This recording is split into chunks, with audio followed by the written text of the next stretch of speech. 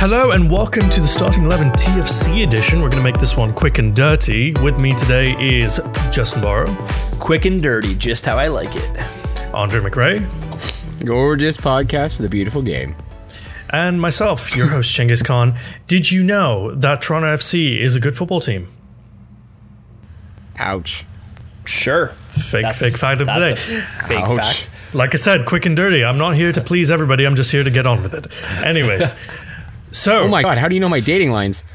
we have a couple of things to, we're going to ignore what he just said. We're going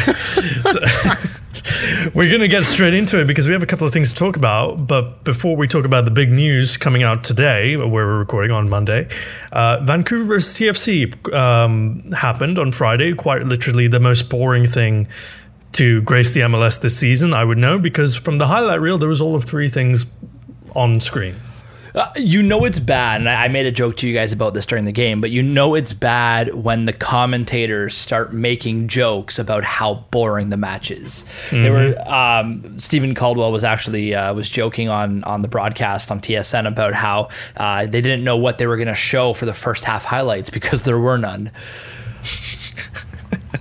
Yike. Well, the only thing I can say about this game is that there was a little bit of variation from Vanny. We don't have 3-5-2, it's a 3-4-1-2, with Pozuelo seemingly a little bit more advanced, and not the furthest man forward with Altidore, because that spot was reserved for the one, the only, the mighty Terrence Boyd.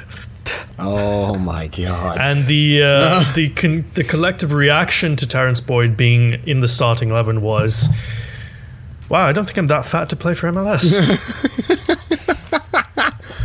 So one of my TFC's favorite new things signing, about Terrence Genghis Boyd Khan. is watching Terrence Boyd before the game kicks off, because he is hilarious. So they're standing in the center circle ready to kick off. He's just outside of the circle and he's on his back rolling around, gets up, he's screaming at the top of his lungs, hitting himself in the head, hitting himself in the chest, and then he goes out and is non-existent for the entire match. Is he actually a Neanderthal? Maybe. Well, He looked this like is it some in that caveman moment. type shit. You're like beating your chest to get psyched up. Well, remember like when they lost to 4-0 in Champions League, and then he comes out in the We have to Toronto kill Sun him. the next day and says fucking kill them. It's like, all right, bro, relax. Like, get the ball in the back of the net first, then you can start saying that. You can tell not being.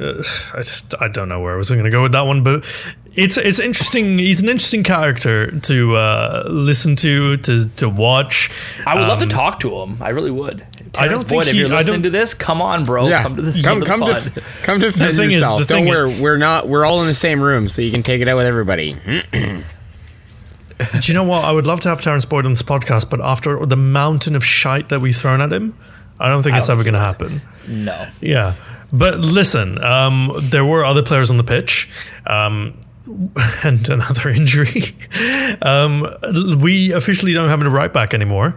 Richard Larrea went off midway through that game with an injury. Suspected what injury now? I don't we know, know? actually. Come to think of it. Okay, well, he went off with an injury, and now we don't have a right back.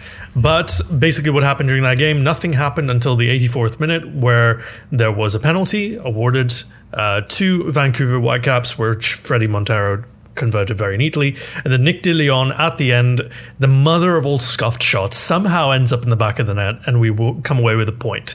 Now, on the face of it, Toronto FC going to Vancouver getting a point. Decent result. You take that, right? But I think the manner of the result, the manner of which we played, the manner of which this happened, the last gasp equalizer, it's not inspiring confidence, is it?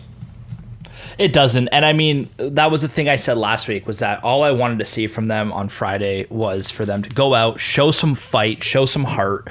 And I guess you could say they did do that because they did manage the point.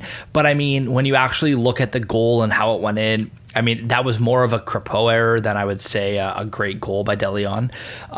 And so it's one of those things where the performance itself was ghastly. It was boring. And not even boring in like a good way where they were like strong defensively and there was nothing. Like Pozuelo was. What was going wrong? Was the passing bad? Was it just lots of playing amongst themselves? Yeah, it was just sort of like there was no formation to the attack. Pozuelo was sort of non-existent. Josie Altidore was non-existent. They kind of just sort of held on to the ball. Toronto FC dominated the possession, but they just sort of held back. There was no real push forward by either team, and so the ball kind of spent a lot of time in the midfield, and it just sort of. Yeah, like it all kind of came apart, and as you're watching it, you kind of start to get frustrated because all you want to see is that ball going forward. And I mean, there was two places that ball was, and it wasn't going forward. It was either in midfield, just being held up by TFC with the possession, or it was going over the bar because Marky Delgado doesn't seem to know how to hit the net, but he can definitely find over the net. If you extend those nets 5 feet up, Marky Delgado scored. Maybe sitting there going like, "Are these nets regulation size?" They're Marky Delgado size. Yeah, although maybe, yeah, you know what? He's got a wicked career in the NFL. Hey, there you go. There you go, kicker. So, Andre, lots of talk now being sort of filling into the mainstream media now that around TFC, Sportsnet, The Sun, just a few other outlets now picking up this idea that the team don't have an identity, and I'd like to say that we did it first.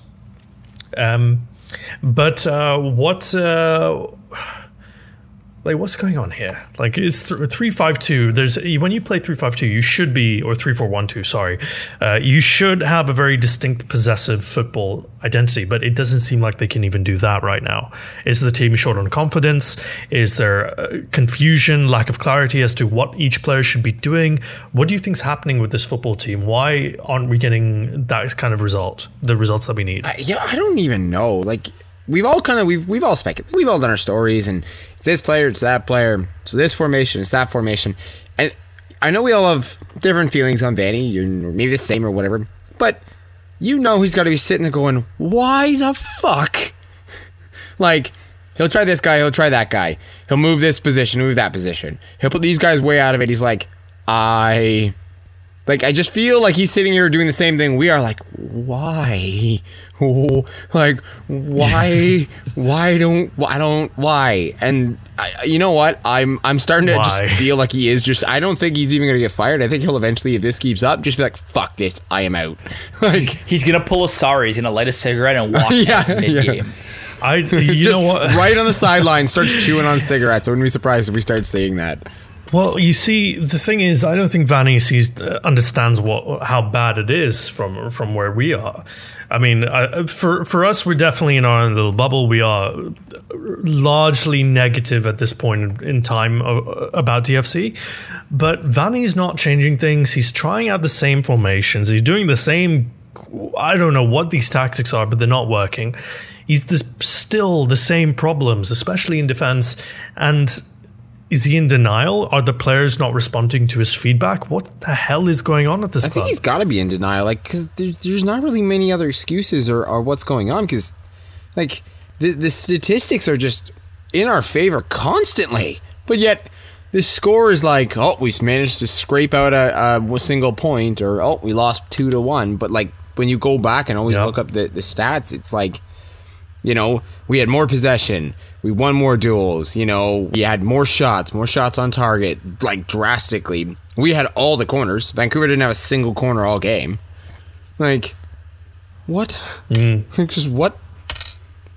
Justin, what new can we talk about on this podcast that we haven't covered before? Like, I don't think, I just want to touch on that. I was letting Andre finish there. I don't think that he's in denial per se. I think the case is, which I mean it is with a lot of managers, it's kind of their MO, is that they're very hard-headed, and once a manager has a formation or a way they like to play, you're not changing that.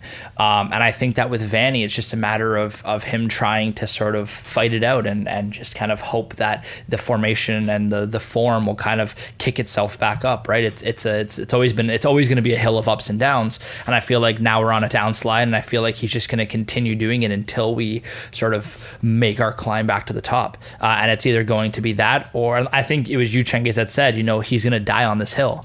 And I think that's it. So, well, time will tell. I think, like it's definitely like he's definitely committed to this. He's committed to the 3-5-2, 3-4-1-2, whatever. He's committed to this 3 at the back philosophy. The problem is we don't have an identity moving forward. We don't have an identity in position. We don't even have an identity in defense other than leaking goals. So it's really strange for me to sit here and just be okay with this, because I think for one, I'm spoiled by my main team, Liverpool, with Klopp, who is an adaptive manager. I'm spoiled by the English Premier League. We're filled with good managers who know how to adapt, who know when things aren't working, they adapt to it. They change things up. They try a new formation. They try plan B. There's no plan B in Toronto FC. And I think Vanni's sort of riding the coattails of just sort of the very, very low standards of management that exist in the MLS. And I think because there's no pressure, because there's no, maybe there is pressure, I'm not sure, but it's definitely not coming from from internal. It's definitely not coming from MLSE. The fans are starting to dial up the heat a little bit now. They're not liking what they're seeing, and the attendance is dropping. Like, what are you supposed to do about this? Like, are you supposed to just keep going and just resigning yourself to the fact that Toronto FC are this mediocre 3 at the back playstyle, or do you call for change? I think we have to call for change at this point. I mean, we've been talking about it. We talked about it last week at length. It's not working. It hasn't worked over the last 2 seasons. And I think that we had said last week that in 2017 and 2016, Toronto FC was gifted with the best fielded MLS squad that's ever existed. Sure. And so I think that at this point, it's not working. And you know what? Maybe it's not the formation per se, but maybe the players have just lost confidence in Vanni. Maybe they just don't have the confidence they once had in him, and they're not playing for him. You see that sometimes. And I mean, look what happened with United with Mourinho. You know, they were on that downslide. They fire Mourinho. They bring in Ole Gunnar Solskjaer. They go on that amazing, 13 game unbeaten run. And I mean, it didn't do much for them in that case. But I feel like if Toronto FC could kind of get that sort of uptick by making that kind of change, then that positive change will be the thing that would maybe push us forward in the table and possibly help save our season. Because right now the direction it's going, it's not looking good. It isn't. We do need a change. I don't know. Maybe manager, maybe not. I don't know. Well, listen, I mean, one thing we've said about 3-5-2 more than anything else is that the defense has to be solid. Today, Toronto FC signed former LA Galaxy defender, Omar Gonzalez, which this would have been a good signing 4 years ago. But at the same time, he is an upgrade on every single one of our players, bar maybe Mavinga. It's definitely going to be much welcomed help at the back. Not only are we hurting in regards to injuries, but we're also hurting in regards to just quality right now. And I feel like, I don't know too much about him. I've kind of looked up his stats and seen sort of where he's coming from. But I feel like I've heard good things. So I'm hoping that he can sort of bring some of that solidity, some of that stability to our back line, and can sort of slot in with Mavinga to help sort of strengthen our defense. He's not, honestly, one of the better players, obviously, in the Liga MX. So Atlas and being on loan there from Pachuca, like they're not bad teams. They have some good years, but the past couple years they have been great. But the one thing I think he's going to bring, less than his skill, because I don't think it's top notch, is coming from a hard pushing league that works well against MLS. So we've seen with Pozuelo, it's not a technical league like trying to come from La Liga, where it's very technical. It's not very physical. It's coming from a physical style league that does well, right? Like that's when Vasquez came, it was so good because you needed a lot more skill than what MLS offers, but there's still that physicality. Yeah, it's definitely a signing that is in the right position at least. I'm not quite sure about the personnel, but then again, like the one thing TFC have done pretty well on average, Terrence Boyd exclusive, aside, is moldy sandwich. Yeah, aside from him, I'd say the scouting has been pretty on point, and if they see something in Omar Gonzalez that they like, then I'm going to trust that. Would I have liked somebody a little bit more prestigious? Absolutely. But on TAM money, you know, there's an argument to be made that he might just be the best we can afford and the one we can get. The problem is, of course, that he can only be added to the roster in July 9th, which is a month from now. And at the way we're playing right now, we might be out of playoff contention by the time he joins up with the squad. And that's the scary part, right? Is that we need to find fixes now. We need to make changes that we can do now that will help to boost our season, because what we're seeing right now is that we're on a really bad downslide. And what happened last year? Well, let me stop you right there. I mean, we can't sign anybody that's going to join us now because of the way the transfer window works. No, I understand that, but what I'm saying is that you can get rid of Greg Vanney, and that's a change that you can make right now. Well, and we're bringing people up, and I know you guys all talked about it too in the last podcast, that hit. I know they're not. It's not TFC 1 and it's not doing, but pull some of the guys from TFC 2. Oh no, we lost the game. It's if we were 25 games in and we're going for like an Arsenal Invincible style season, I would get it not pulling somebody up.